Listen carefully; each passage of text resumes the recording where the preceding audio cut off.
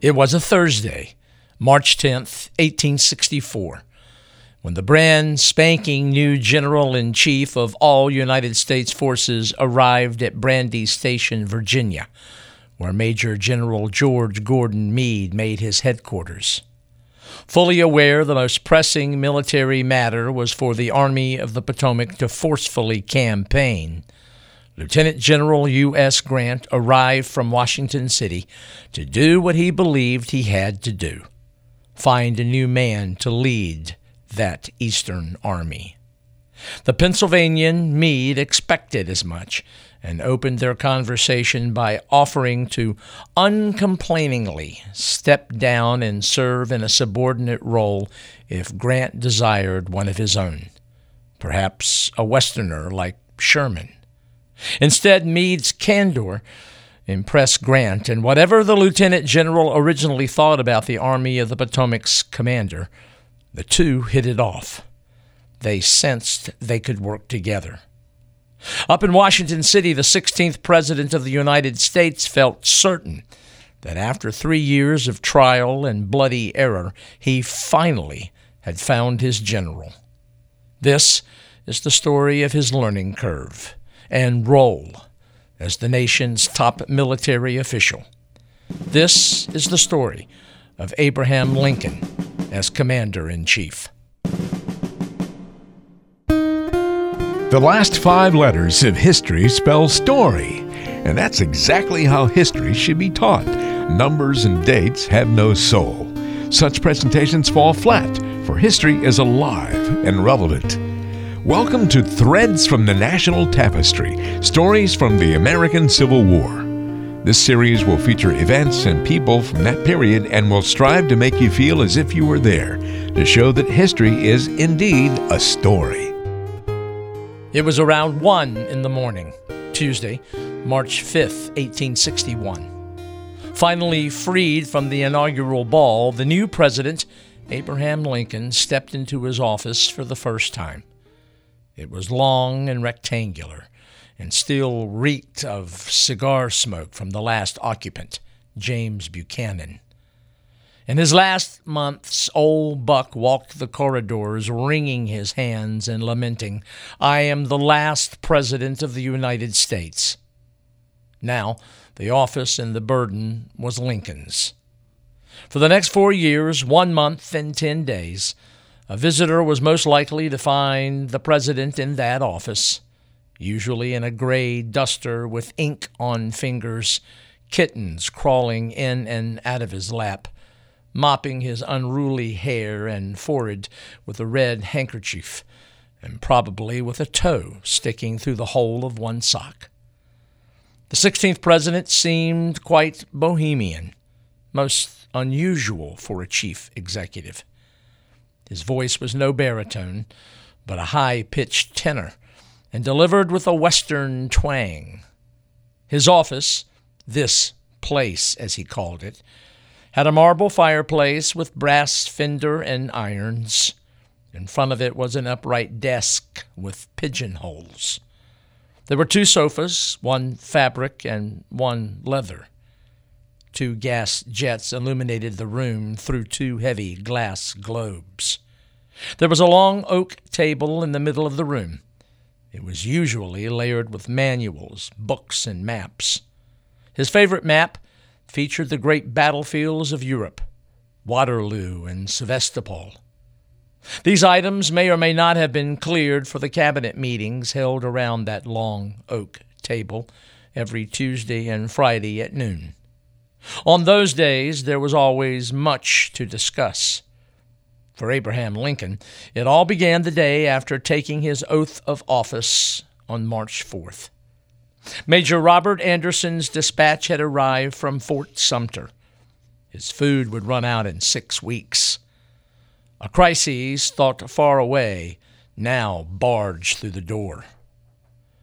Welcome to the presidency and to fulfilling the role of chief executive, enforcer of the laws and protector of the Constitution, and also Commander-in-Chief at a time when the country and Republican democracy was most threatened. The 16th president was no stranger to the military. In fact, his interest in politics came by way of his military service. That started in New Salem, Illinois. It was back in 1832, and he was just 23 and had been unanimously elected captain of his militia company. The company had mustered because the Sauk warrior Black Hawk had gathered warriors and sought to reclaim land east of the Mississippi. Lincoln's election was not a surprise, for he was a natural leader, a skilled wrestler at 6'4", most likely the tallest in the company, and probably the strongest. A Lieutenant Robert Anderson swore Lincoln and his militia company into military service. Like his officers during the Civil War, he, too, made mistakes. He fired his pistol near the camp boundary and could not control his men when they charged into where the hard liquor was stored. Each time he was ordered to carry a large wooden sword everywhere he went. He re-enlisted twice, but never experienced actual combat. In fact, during his lone term in Congress, he reported to the Speaker of the House that despite the fact he had seen no fighting, he did have a good many bloody struggles with mosquitoes, and although never fainted from the loss of blood, he could truly say he was often very hungry. From the short stint in military service, he discovered he had and liked this inclination for leadership.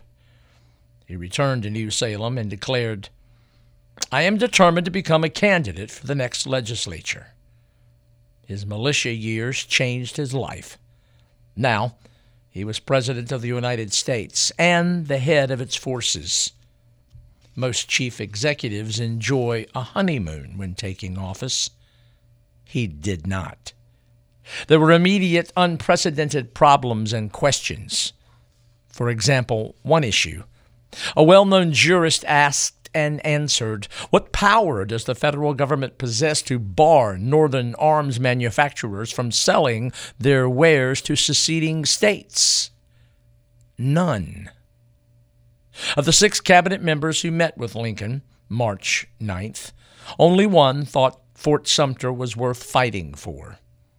Undaunted, Lincoln announced Forts Sumter and Pickens, just off Pensacola, Florida, would be reinforced and resupplied.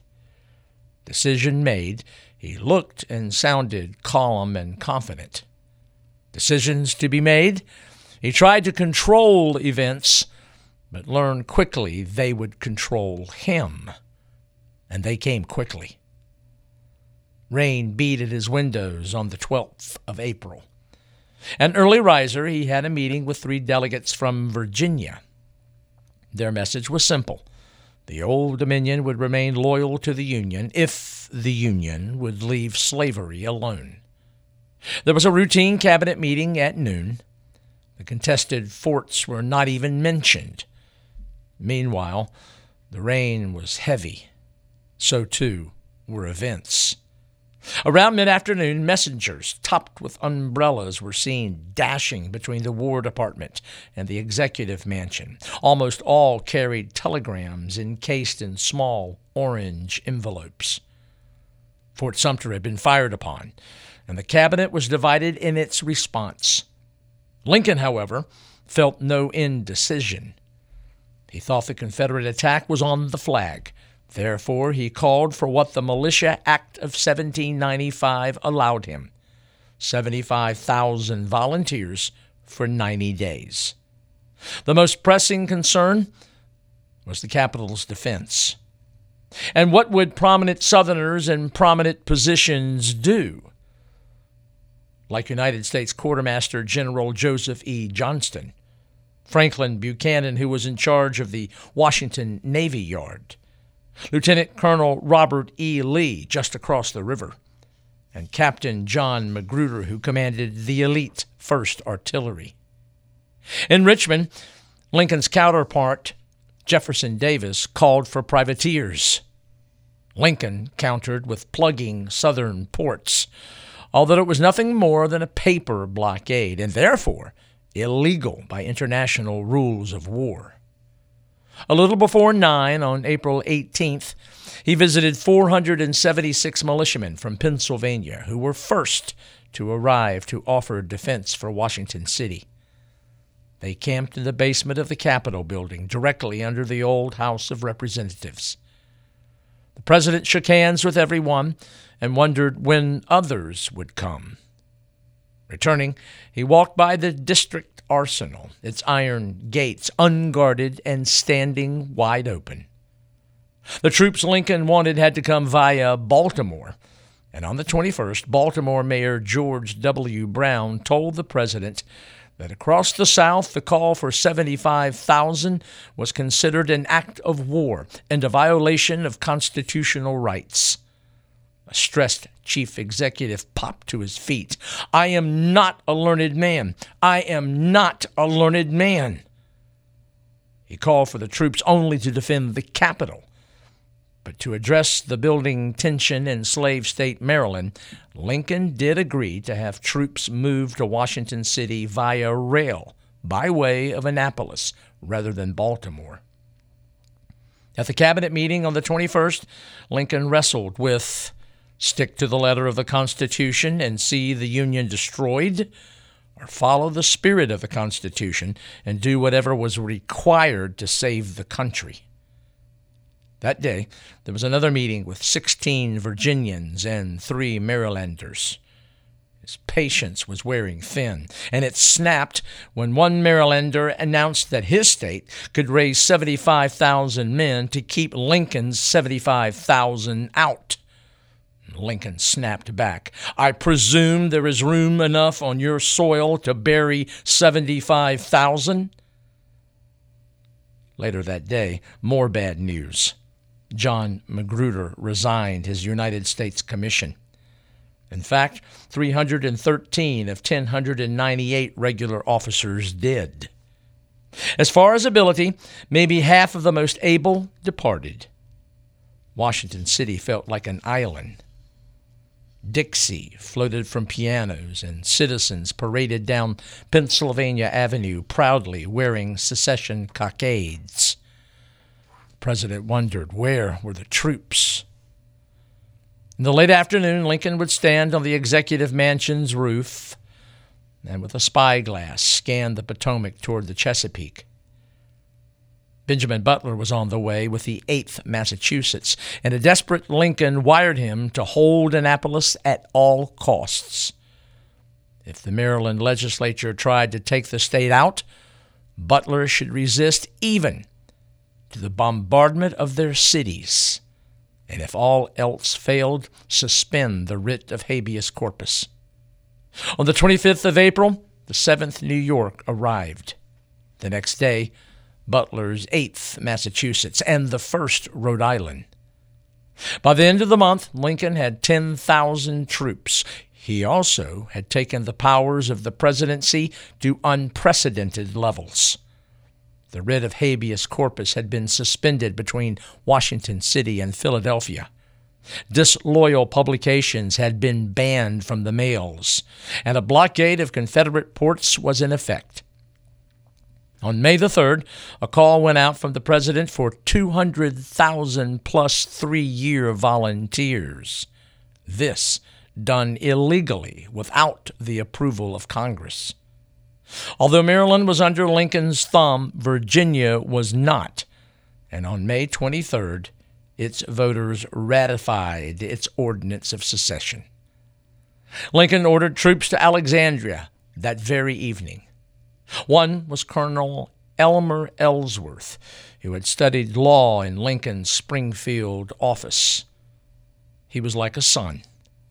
After breakfast of the 24th, word reached the president that Ellsworth had been killed. Scheduled visitors found the president at his office window, staring blankly toward the Potomac. He turned to greet them, extended his hand, and found himself choking. "Excuse me, I cannot speak," and burst into tears. Unable to sit still, Lincoln often visited his General-in-Chief, Winfield Scott. More than likely, the general was found sitting in his full uniform with his feet in a bucket of ice to relieve his painful gout. To lift his massive 300-plus pound frame, he would grab a large ring that dropped from a hook in the ceiling. Scott advised aggressive action down the Mississippi River and a defensive posture in the east. He was savvy, though both he and Lincoln knew that plan would take time to execute and therefore would create great criticism. As for what immediately transpired, Lincoln embraced Brigadier General Irvin McDowell's plan, essentially on to Richmond, the Southern capital.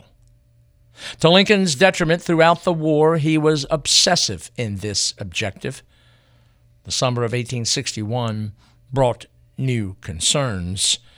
One came from his own legislative branch, for on July the 4th, Congress convened at noon, and many were angry, resentful that he had not called them into special session earlier. He had prepared a 48-page paper for them. Amazingly, for the most part, they rubber-stamped his unprecedented actions already taken. 17 days later, McDowell led thousands of Elmer Ellsworths into battle. It was Sunday, July 21st, and Lincoln was troubled.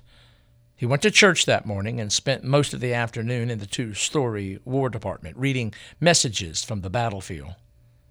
Even as late as 5:30 p.m., the news from the battlefield had been positive, so Lincoln decided to take Mary on a carriage ride to the northern limits of the district.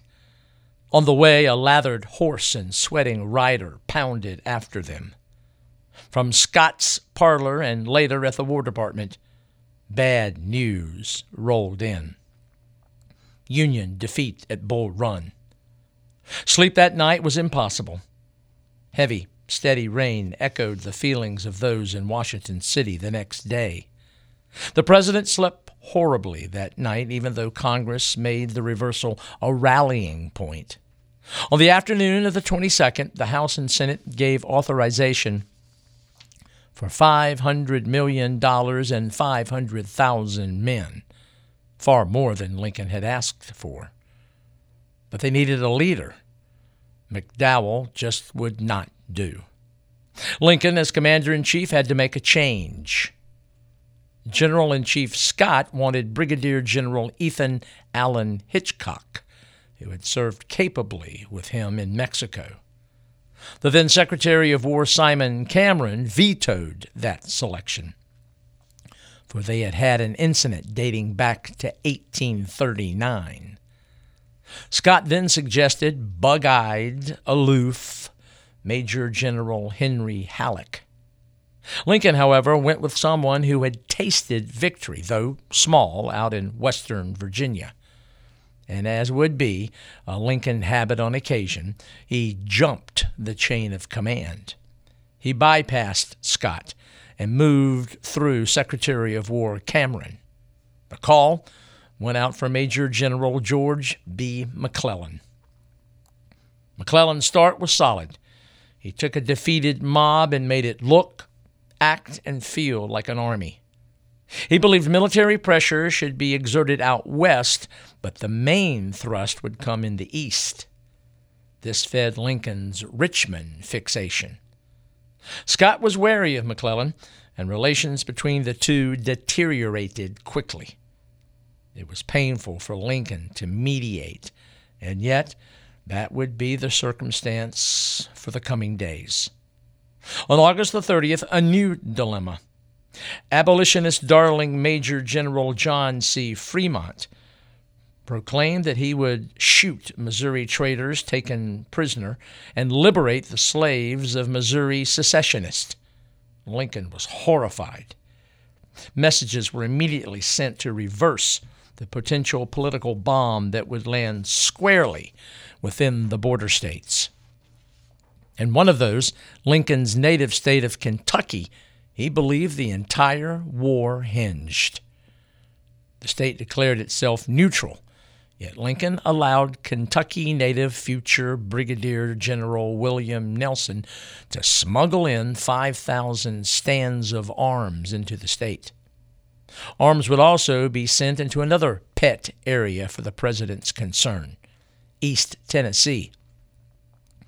Lincoln gave a wide berth to Kentucky's neutrality until September the 3rd, when Confederate General Leonidas Polk blundered his way into seizing Columbus, Kentucky, which overlooked the Mississippi. Neutrality violated. Federal forces occupied Paducah September the 6th, and in that venture, Lincoln applauded the decisive action of one Brigadier General Ulysses S. Grant. The next month, the war again became personal.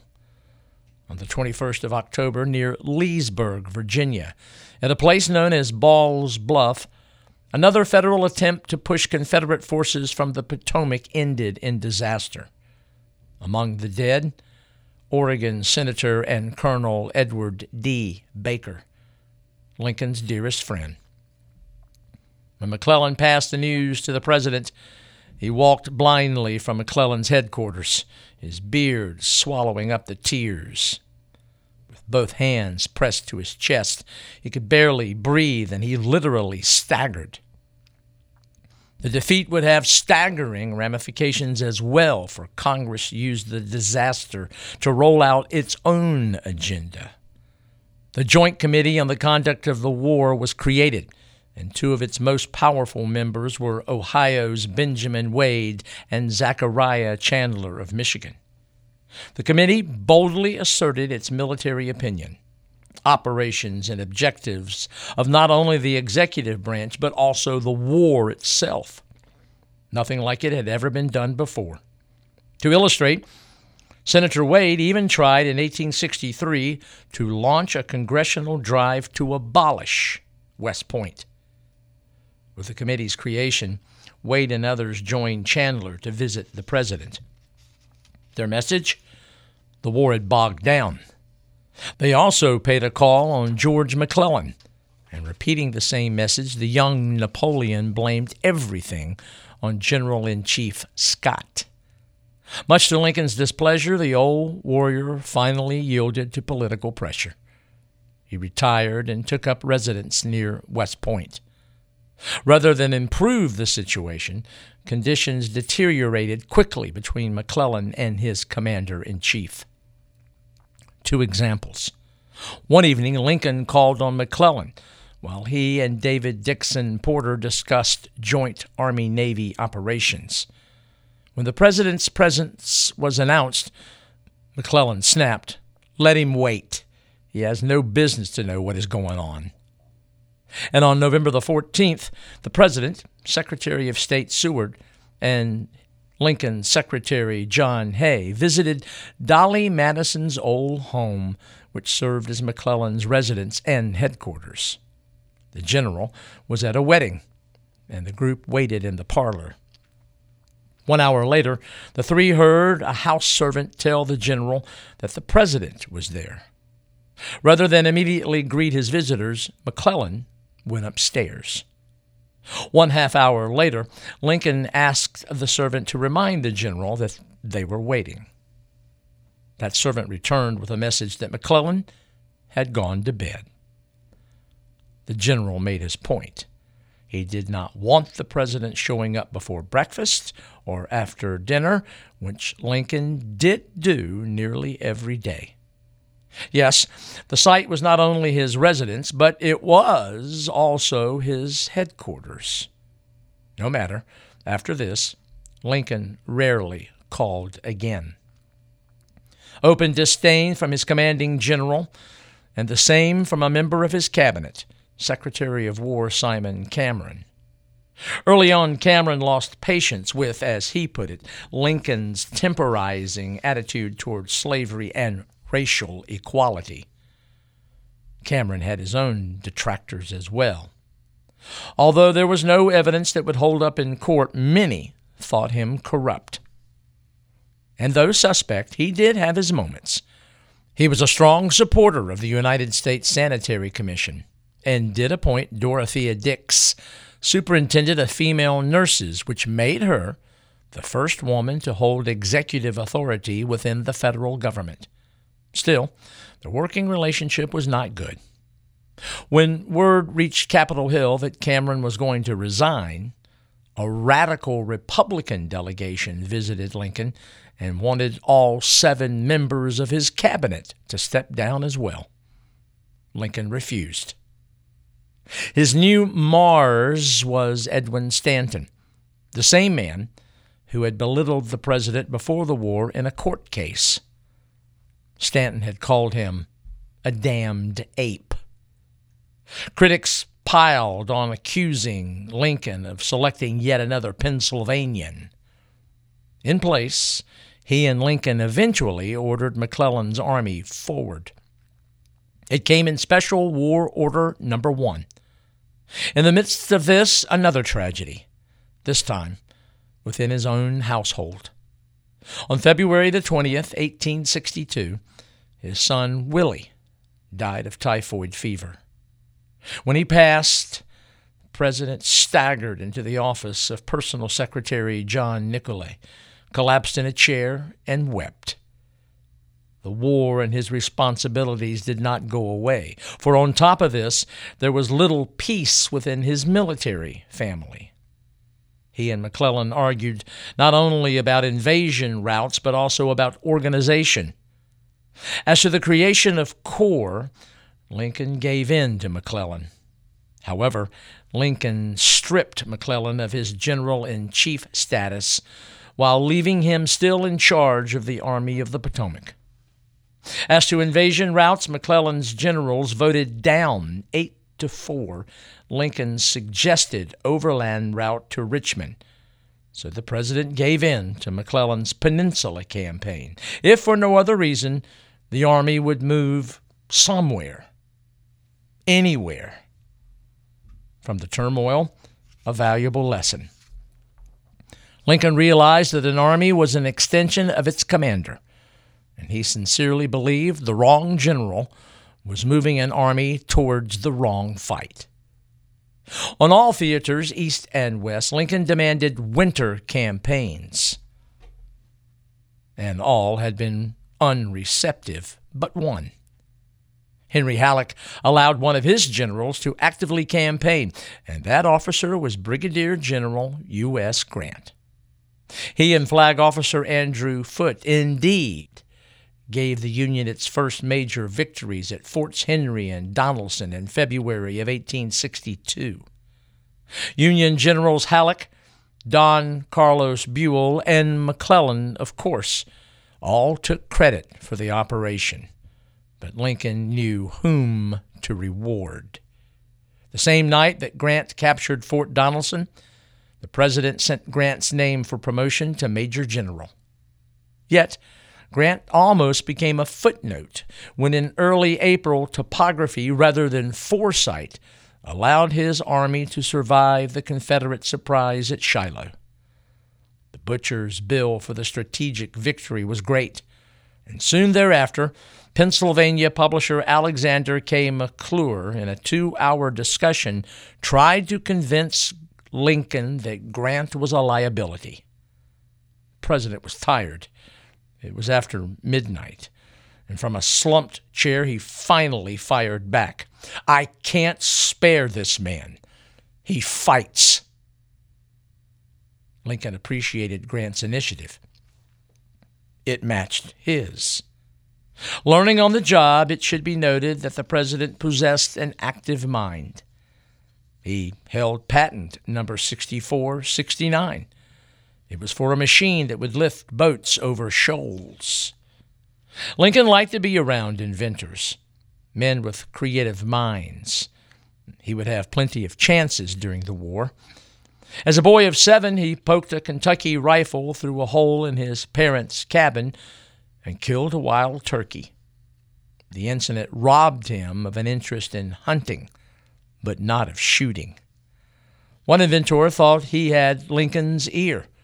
He had designed a rifle with 2 barrels set at diverging angles. He called it his cross-eyed gun. Most of the demonstrations took place down at the Navy Yard, and the president loved going there, experimenting with new weapons, and loved the fact no one pestered him there. Lincoln truly believed the future of rifles were breech loaders and eventually repeaters. He also believed in ironclads and encouraged their development. One development that finally became reality was McClellan's landing on the Virginia Peninsula. Lincoln visited that front in early May 1862, and it was there that he came into his own as commander-in-chief. He presided over meetings with generals and admirals, insisted on action, demanded cooperation, and offered not only policy, but solutions. Yet, McClellan's stride of a giant became the stride of a gnat, and many called for McClellan's removal, not only for his cautiousness, but because he was a Democrat and soft on slavery. 5 cabinet members wanted him out, and the radical-leaning Joint Committee loathed him. Once Ben Wade engaged the president in a shouting match over the issue. Wade exploded, "Remove him!" To which Lincoln answered, "Who should I put in his place?" "Anybody," Wade responded. "Well, anybody will do for you, Wade, but I must have somebody." In truth, frustrated with McClellan's pace, Lincoln did ask Stanton to offer command to Ethan Allen Hitchcock once more, and Hitchcock refused. It was during this tense time Lincoln did make a mistake. To appease radicals who wanted John C. Fremont with substantial forces in western Virginia, Lincoln, against the advice of his Secretary of War and by now Major General Hitchcock, transferred 10,000 Federal cavalrymen under Brigadier General Lewis Blinker from the head of the Shenandoah Valley to Fremont. The move backfired. On the same day, May 24th, the Army of the Potomac, now only 7 miles from the Confederate capital and able to see the church spires of Richmond, Stonewall Jackson, and a small force numbering around 17,000 attacked Front Royal, some 60 miles west of Washington City. Lincoln saw opportunity to surround Jackson with 3 small Federal armies, but his generals were too slow. By July, a new force under Robert E. Lee drove McClellan down the peninsula. Lincoln went down to Harrison's Landing on the James River July 8th, and upon his arrival was handed a dated letter from McClellan which blasted the administration. It announced Little Mac's opposition to the, as he put it, forcible abolition of slavery, warned of Lee's coming attacks, and labeled his army's condition as critical. Lincoln read the letter, put it in his pocket, removed his reading glasses, and all without a word. To an ally, Lincoln commented, "Sending men to McClellan is like shoveling fleas across a barn floor. Half of them never get there." Seeking counsel and help with military organization, the president brought Major General Henry Halleck east to serve as general-in-chief. However, it took only a short time to realize that Halleck was a bureaucrat. Lincoln was a thinker. Halleck was not. Though 47 years of age, Halleck acted 74. He enjoyed maneuver rather than combat. Lincoln thought him, as he put it, little more than a first-rate clerk. On August the 3rd, the president had Halleck order McClellan to evacuate the peninsula.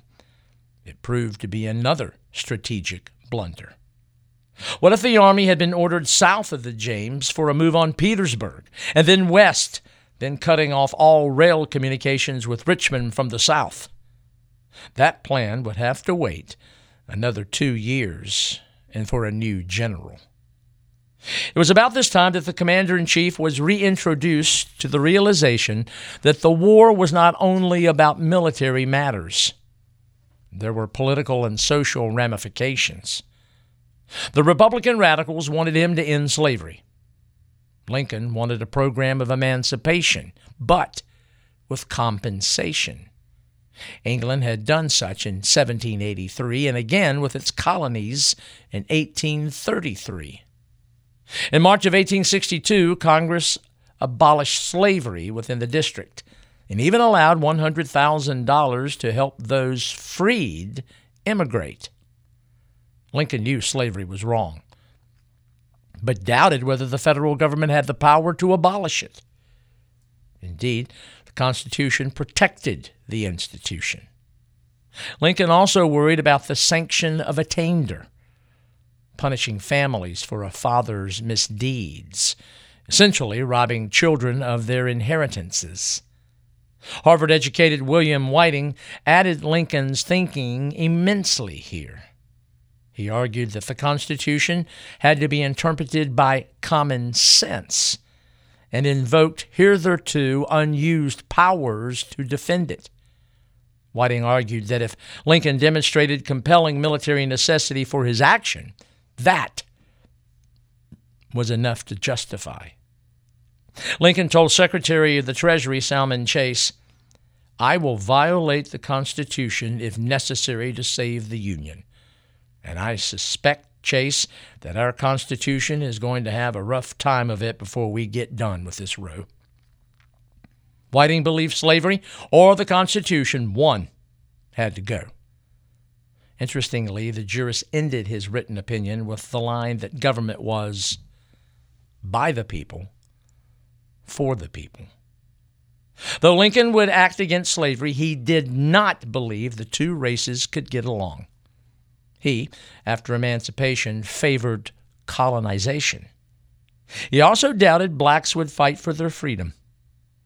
In August of 1862, he told a delegation of black leaders at the Executive Mansion, "Not a single man of your race is made equal to a single man of ours." Still, military necessity drove his personal values. On the ride to the funeral of Edwin Stanton's son James in July of that same year, 1862, he remarked, "I have about come to the conclusion that we must free the slaves or be ourselves subdued." The time was coming. With Lee's invasion of the North in September of 62, Lincoln placed McClellan back in command of the Army of the Potomac. At a cabinet meeting the afternoon of the 2nd of September, Stanton handed the president a petition in which all 6 members present felt the capital was not safe in the hands of Little Mac. Lincoln commented, "I feel about ready to hang myself." It would be before the same group that on the 22nd, 5 days after the Battle of Antietam, Lincoln announced his Emancipation Proclamation. Interestingly, his act allowed for emancipated compensation in the border states and for colonization. 2 days later, he had the proclamation made General Order Number 139 and published in a small booklet that fit into a soldier's pocket. While the Northern press and abolitionists were ecstatic, he, as Commander-in-Chief, was concerned about how the common soldier would respond to his dramatic order. That was one of the reasons he chose to visit the Army of the Potomac at Sharpsburg in Maryland. While there, he felt no mutinous spirit about the proclamation and felt recharged about their fighting spirit. If only one would lead them. On October the 6th, Lincoln ordered McClellan to cross the Potomac and give battle to the enemy or drive him south. It was a time of concern. After the midterm elections on November the 3rd, 5 states who voted Lincoln 2 years earlier went Democratic. Not only powerful New York, but even his own Illinois. 5 days later, Lincoln decided he had to make a change. Though the man he thought about had turned down command of the Army of the Potomac twice, Lincoln maneuvered Major General Ambrose Burnside into taking command. Wanting action, Lincoln was not sold on Burnside's plan to move on Fredericksburg, Virginia, and his warning to move quickly went belly up when Halleck forgot to request the pontoons Burnside needed to cross the Rappahannock River. The resulting battle on December the 13th was an unmitigated disaster. Governor Andrew Curtin of Pennsylvania visited Lincoln 2 days after the Battle of Fredericksburg. Lincoln, in bed due to the lateness of the hour, asked of the battlefield. Curtin told him that it was a slaughter pen. Lincoln rose from his bed and walked about the room in anguish, wringing his hands. "What has God put me in this place for?" And later he confessed, "If there is a worse place than hell, I am in it." Another command change was needed, and it would go to conniving Major General Joseph Hooker, and Lincoln decided to visit him in his army in April of 1863. There, at Falmouth, Virginia, he and his son, Tad, were quite visible. The president was cheered everywhere he went.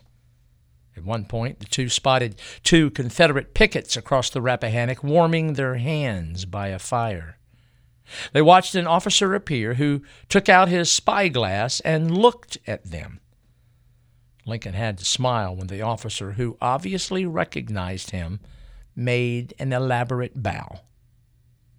Before they departed, Lincoln had one final piece of advice for his new commander. "I want to impress upon you, in the next fight, put in all of your men." As Lincoln left for Washington City, the Army cheered him. He said under his breath, "Morituri te salutem." "We who are about to die salute you." As he made his way back, Hooker's boasting bothered him. When the telegram came May the 6th of yet another retreat after the Battle of Chancellorsville, the president thrust the telegram into the hand of a friend, and in a voice so low, almost inaudible, he said, "Read it." As the friend read it aloud, Lincoln's face filled with tears. My God, what will the country say? What will the country say?" Still, Hooker was allowed one more chance. As Lee moved northward again, Hooker wanted to move south on Richmond. Trade Queens, if you will. The reply, an unusual one given Lincoln's obsession with Richmond, was that Lee's army is your objective. This message, its directive, was never repeated again. Hooker balked. He would not do. Another change was in order. When Major General John J. Reynolds refused command, Lincoln ordered Major General George Gordon Meade to command the Army of the Potomac. On Meade from Pennsylvania, the president said, "He will fight well on his own dunghill." Throughout all these decisions, there is no question that Lincoln relied heavily on acerbic Secretary of War Edwin Stanton. Impulsive, master of the snap answer, snap judgment, and cutting reply, Lincoln did not spin his homespun stories on Stanton. Once a committee received Lincoln's permission to take Western soldiers from the Eastern Front and return them to the West. One delegate went to the War Department to have the matter put into motion. An incredulous Stanton stared at the man and said, "Did Lincoln give you an order of that kind?" "He did, sir." "Then he is a damned fool." The dazed man returned to the executive mansion and reported the exchange. "Did Stanton say I was a damned fool?" "He did, sir." "Well, if Stanton said I was a damn fool, then I must be one, for he is nearly always right." Lincoln's greatest weapon as commander-in-chief was an intangible one. It was his will to engage, to fight, to see the job through. His biggest stumbling block as commander-in-chief, as we have mentioned, was his fixation on the Southern capital, Richmond. That being said, he also fixated on the annihilation of the enemy. His second greatest obstacle was the need to forge unity of command and action. For the first 3 years, the war was fought piecemeal. Though he had a rough start, Lincoln became a capable civilian commander. He understood logistics, appreciated staff work, training, knew the value of morale and discipline. He possessed a good mental picture of the railroads and how they were run, and he came to judge the strength of his armies not by their numbers, but by their commanders. He did not necessarily need a better strategy, but better officers in command. And that's what he hoped for in Meade. For the 3 days of Gettysburg, Lincoln spent most of his time in the telegraph office, so focused that he delayed for 24 hours the sending of a message to tell his son Robert that Mary Todd was okay despite being seriously injured when one of the horses that pulled her carriage bolted and threw her violently to the road. Relief in Meade's victory at Gettysburg quickly turned into concern. He feared Meade would waste the victory, and when he learned Lee had escaped back into Virginia, Lincoln went to his desk and wept. To a recuperating Major General Daniel Sickles, he called the missed opportunity the greatest disaster of the war. Another disaster then came from an unexpected quarter: the streets of New York City. The draft riots, the worst riots in the history of this country, came only 2 weeks later. Over 100 died in 3 days of rioting. The issues: race and conscription. Lincoln's call for a draft in the spring of 1863 was without precedent in American or British law. Lincoln and his cabinet feared the issue would go to a court and would be struck down. And constitutionally, what of another issue, the suspension of habeas corpus? Until Lincoln, Congress followed Parliament's precedent. Those legislative bodies could only suspend the precious right. Lincoln's action, first done 2 weeks after the attack on Fort Sumter, rejected 600 years of legal development. Within a month, Chief Justice Roger B. Taney, sitting in a federal court in Maryland, not on the Supreme Court bench, ruled the action unconstitutional. Lincoln, like Andrew Jackson of old, ignored it. Another theoretical question: what then if early on the federal government had thrown into prison the likes of Joseph E. Johnston, Franklin Buchanan, or even Robert E. Lee before they had passed into Confederate service? As to the suspension of the writ, Congress finally covered the president's action in March of 1863. And yet, there was censorship of private mail and telegrams, and pro-secession newspapers were shut down. And while all these constitutional dilemmas festered, the war dragged on. In September of 1863, Lincoln thought the Confederate victory at Chickamauga was not necessarily a major setback, but he was very concerned about Chattanooga and eastern Tennessee.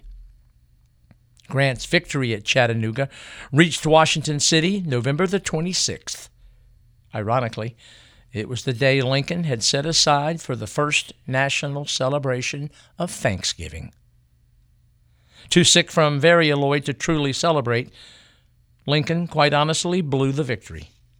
Rather than order the pursuit of the Confederate Army into northwestern Georgia, Lincoln ordered elements of Grant's victorious army to relieve Knoxville, Tennessee. That drive, Sherman's, was ill spent. A golden opportunity to punish Braxton Bragg's Confederate army and perhaps drive on Atlanta was missed. Lincoln's chessboard knight, U.S. Grant, characteristically saw the victory at Chattanooga as the beginning of a new chapter in the grand strategy of winning the war. Recalling when the enemy was allowed to escape from Shiloh while federal superiors pondered the next move, Grant described his plans on November the 29th to an investigating agent for the War Department, Charles A. Dana.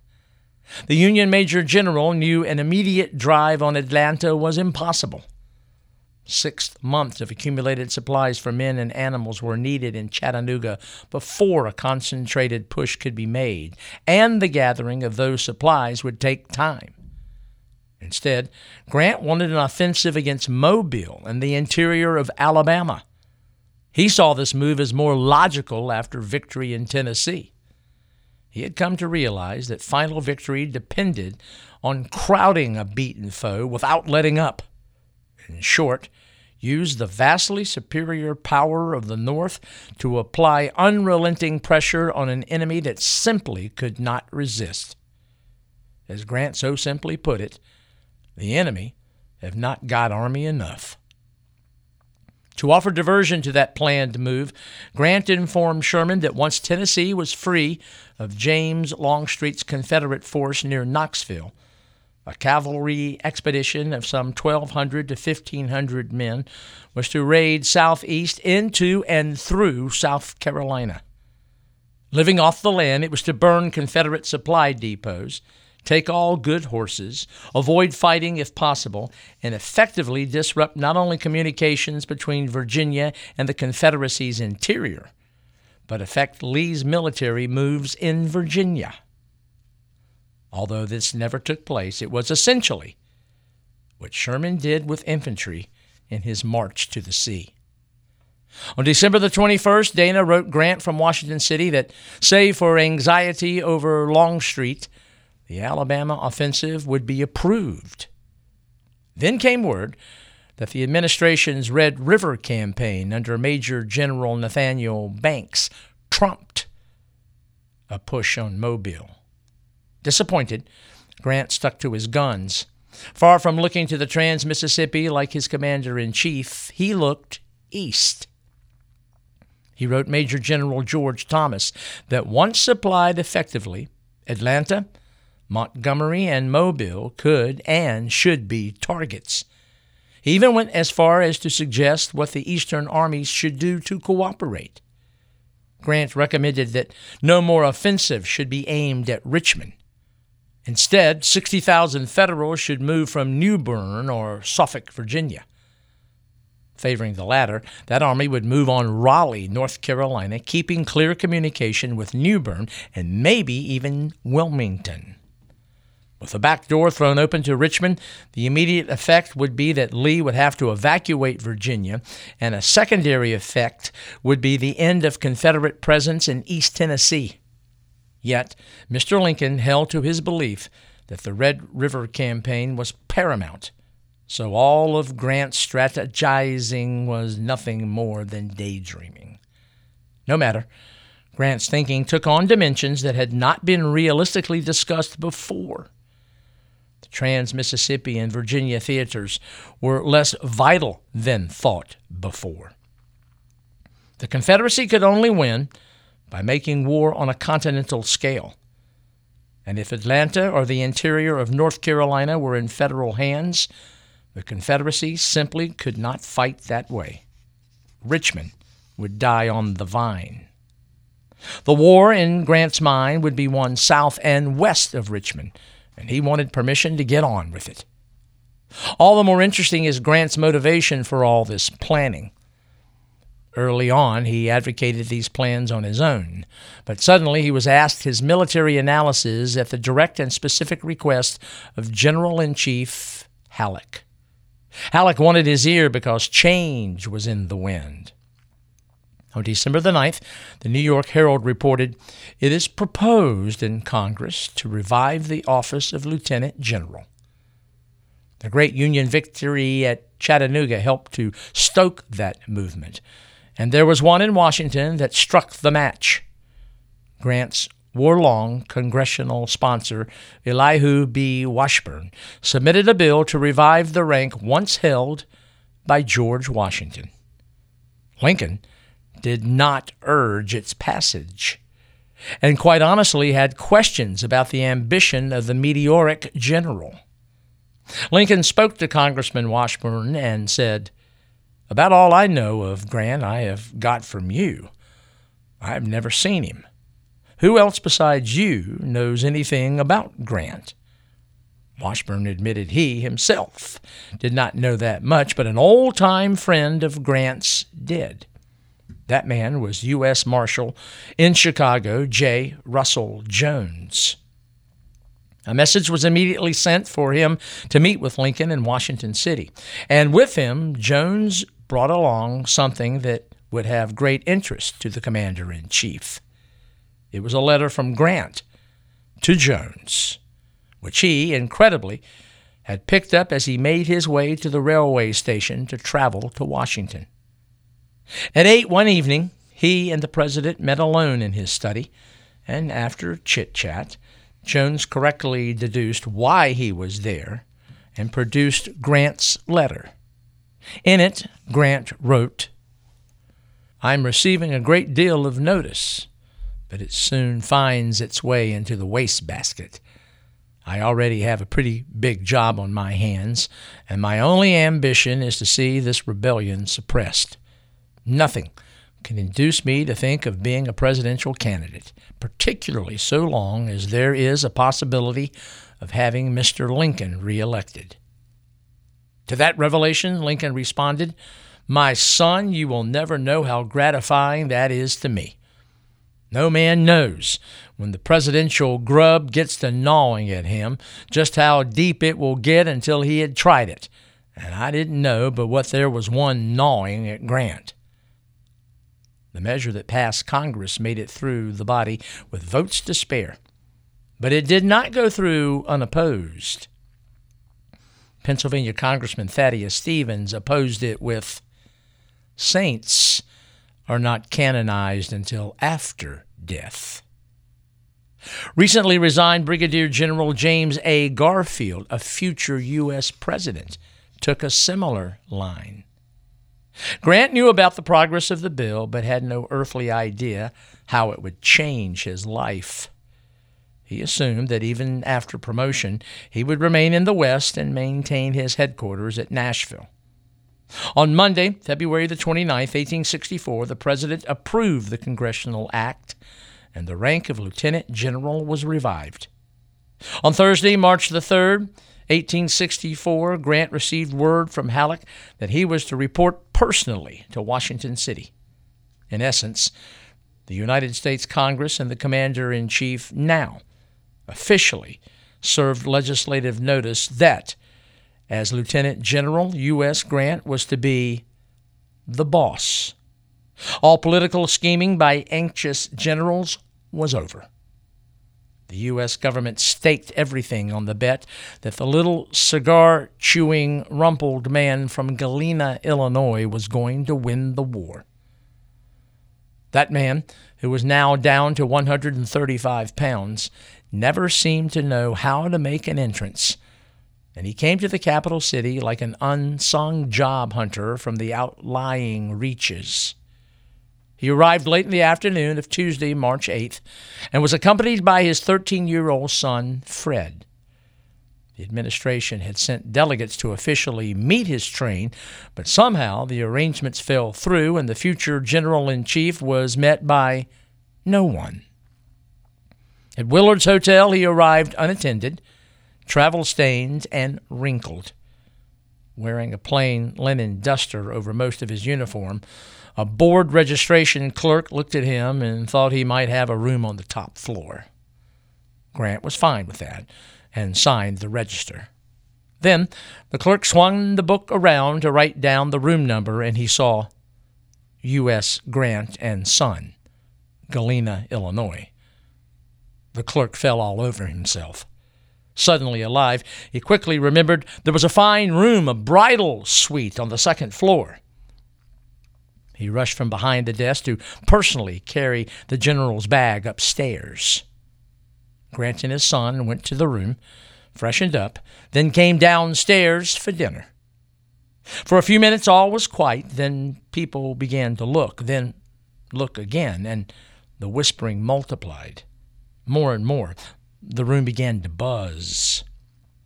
Occasionally there could be heard, "There's Grant. And finally, some citizen stood up, hammered on his table with a knife until he had everyone's attention, and called out that he had the honor to announce that General Grant was in their midst. Diners scrambled to their feet. Rhythmic shouts of "Grant! Grant!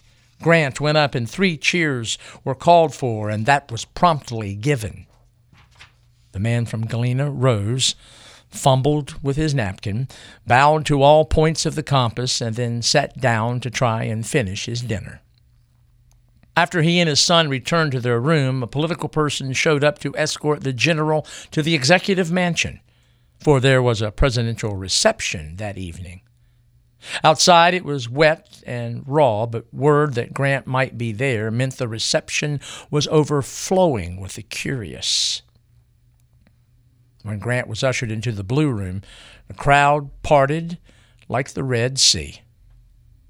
At the far end of the lane created, there was another Westerner, all 6'4" of him, wearing a collar 1 size too big and a necktie rather broad and awkwardly tied.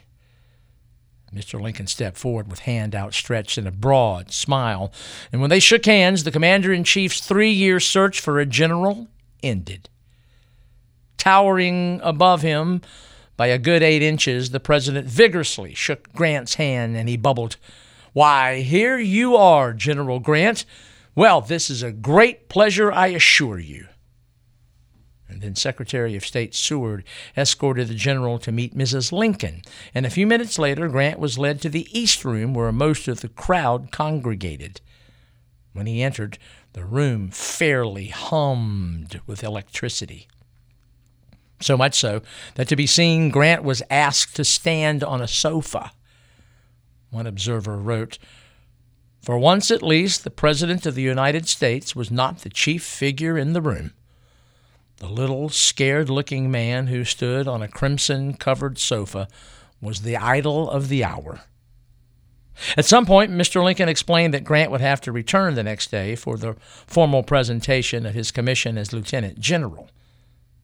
That next day, Wednesday the 9th, at about 1 p.m, and before the entire cabinet, Ulysses S. Grant became the first Lieutenant General since George Washington. With the rank and title of General-in-Chief, Ulysses S. Grant commanded every man in a blue uniform, some 662,000 men, of which around 533,000 were combat ready. As to the former General-in-Chief, Major General Henry Halleck, rather than dismiss him, Grant kept him on as Chief of Staff, in effect to remain in Washington City and to serve, as Lincoln put it earlier, a first-rate clerk. The promotion and title were quite the buzz, and someone asked Lincoln his opinion. And the president replied, "The only evidence you have that he's in any place is that he makes things get." Yes, the air was electric with anticipation, but there were detractors, and not only about Grant, but about the commander-in-chief who promoted him. On Grant, some believed him to supposedly be a Democrat, and didn't his in-laws own slaves? And why attack Lincoln? Well, simply because he was the president, and Americans have long done just that. Ohio Senator Benjamin Wade was one.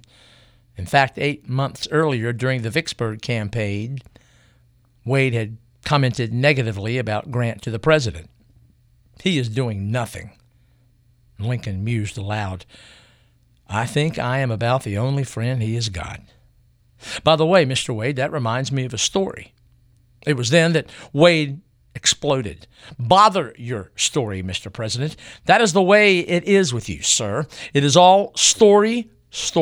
You are the father of every military blunder that has been made during the war. You are on the road to hell, sir, with this government, and you are not a mile off this minute."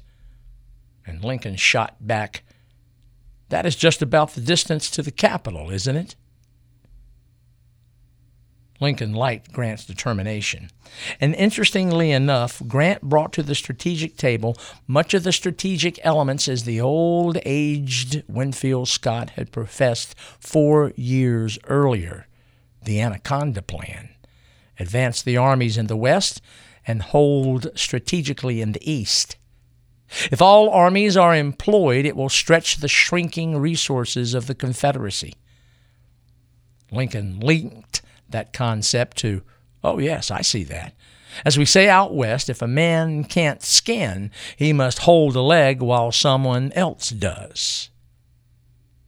Preparing his military theories for application, Grant moved to join Meade's army down at Brandy Station, Virginia. The spring of 1864 was coming. For Lincoln, in the 4th year of his presidency, his routine had become quite predictable. Up at 6 to read reports or write letters, speeches, and proclamations for 2 hours. Then a short, brisk walk. Breakfast was at 8:30. At 9, visitors had access to the president.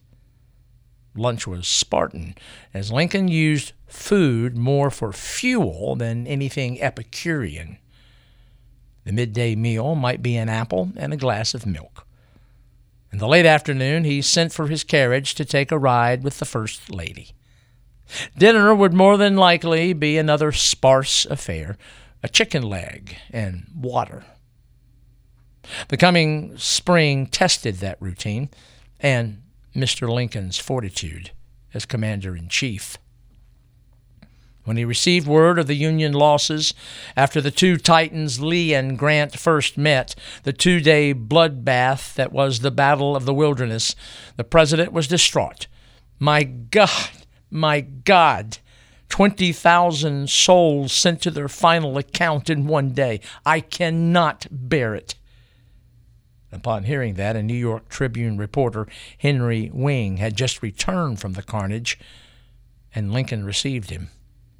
The reporter gave his account and also carried a personal message for the commander-in-chief from Grant himself. It read simply, "Whatever happens, there will be no turning back." Lincoln was so moved by the message that he embraced the surprised reporter and kissed him on the cheek. Still, the losses in May and early June gave ammunition to Benjamin Wade and others who wanted Grant's removal. Even his wife, Mary Todd, came to referring to Grant as the Butcher. Despite all the casualties in the Overland Campaign, Lincoln, as commander-in-chief, stood by his man, his general. And upon learning that the Army of the Potomac had crossed the James River to attempt the capture of Petersburg in June of 1864, Lincoln commented, "I begin to see it. You will succeed. God bless you all." Now, dark days still hovered. There was the crucial matter of re-election, which the Union victories at Mobile Bay, Atlanta, and Cedar Creek in the Shenandoah finally assured. In the November 1864 election, Lincoln won 55% of 4.2 million votes that were cast. The soldier vote cost him only one state. It was his native Kentucky, which still had not forgiven him for the Emancipation Proclamation. With the end almost in sight, Congress adjourned March the 3rd, 1865. Stanton reminded the president that, true, the war was winding down, but who would dictate the peace? Secretary of War emphasized that Lincoln, as president and commander-in-chief, must guide how the war should be closed and what should happen when it was time for reunification. That message was conveyed in Lincoln's second inaugural address, the shortest on record. With malice toward none, with charity for all. His first administration had been all about finding order. His second, to find justice. And that message was made clear to Grant and Sherman.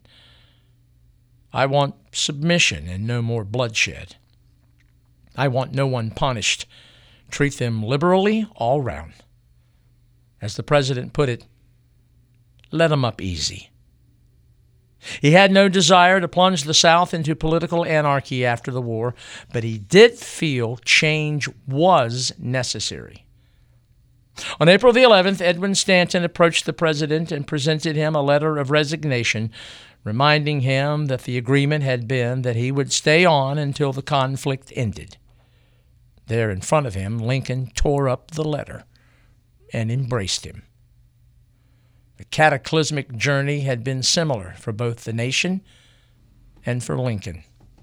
Both had been severely tested, but the Union was preserved and slavery had been struck down. That night of the 11th, the President and Commander-in-Chief spoke to a cheering crowd. It was not a victory speech. It was somber, reflective, strangely muted. He had proven himself a worthy commander-in-chief. He had won the war. Now he was preparing himself and the nation for an uncertain future, one he would lead as a civilian president. Some thought the speech disappointing. One of the crowd shook with anger and reportedly blurted, "That is the last speech he will ever make." And so it would be.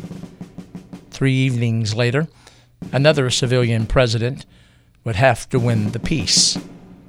For that agitated actor, John Wilkes Booth, made good his promise.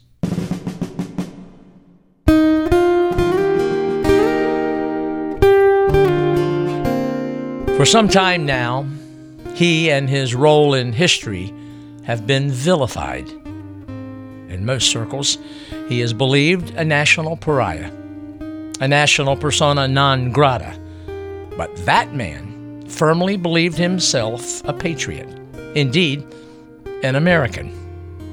He thought the Confederacy would save the America he knew and he cherished. His commitment to his short-lived country was total, just as complete as Abraham Lincoln's. In a strange way, both were assassinated, Lincoln physically and he in character.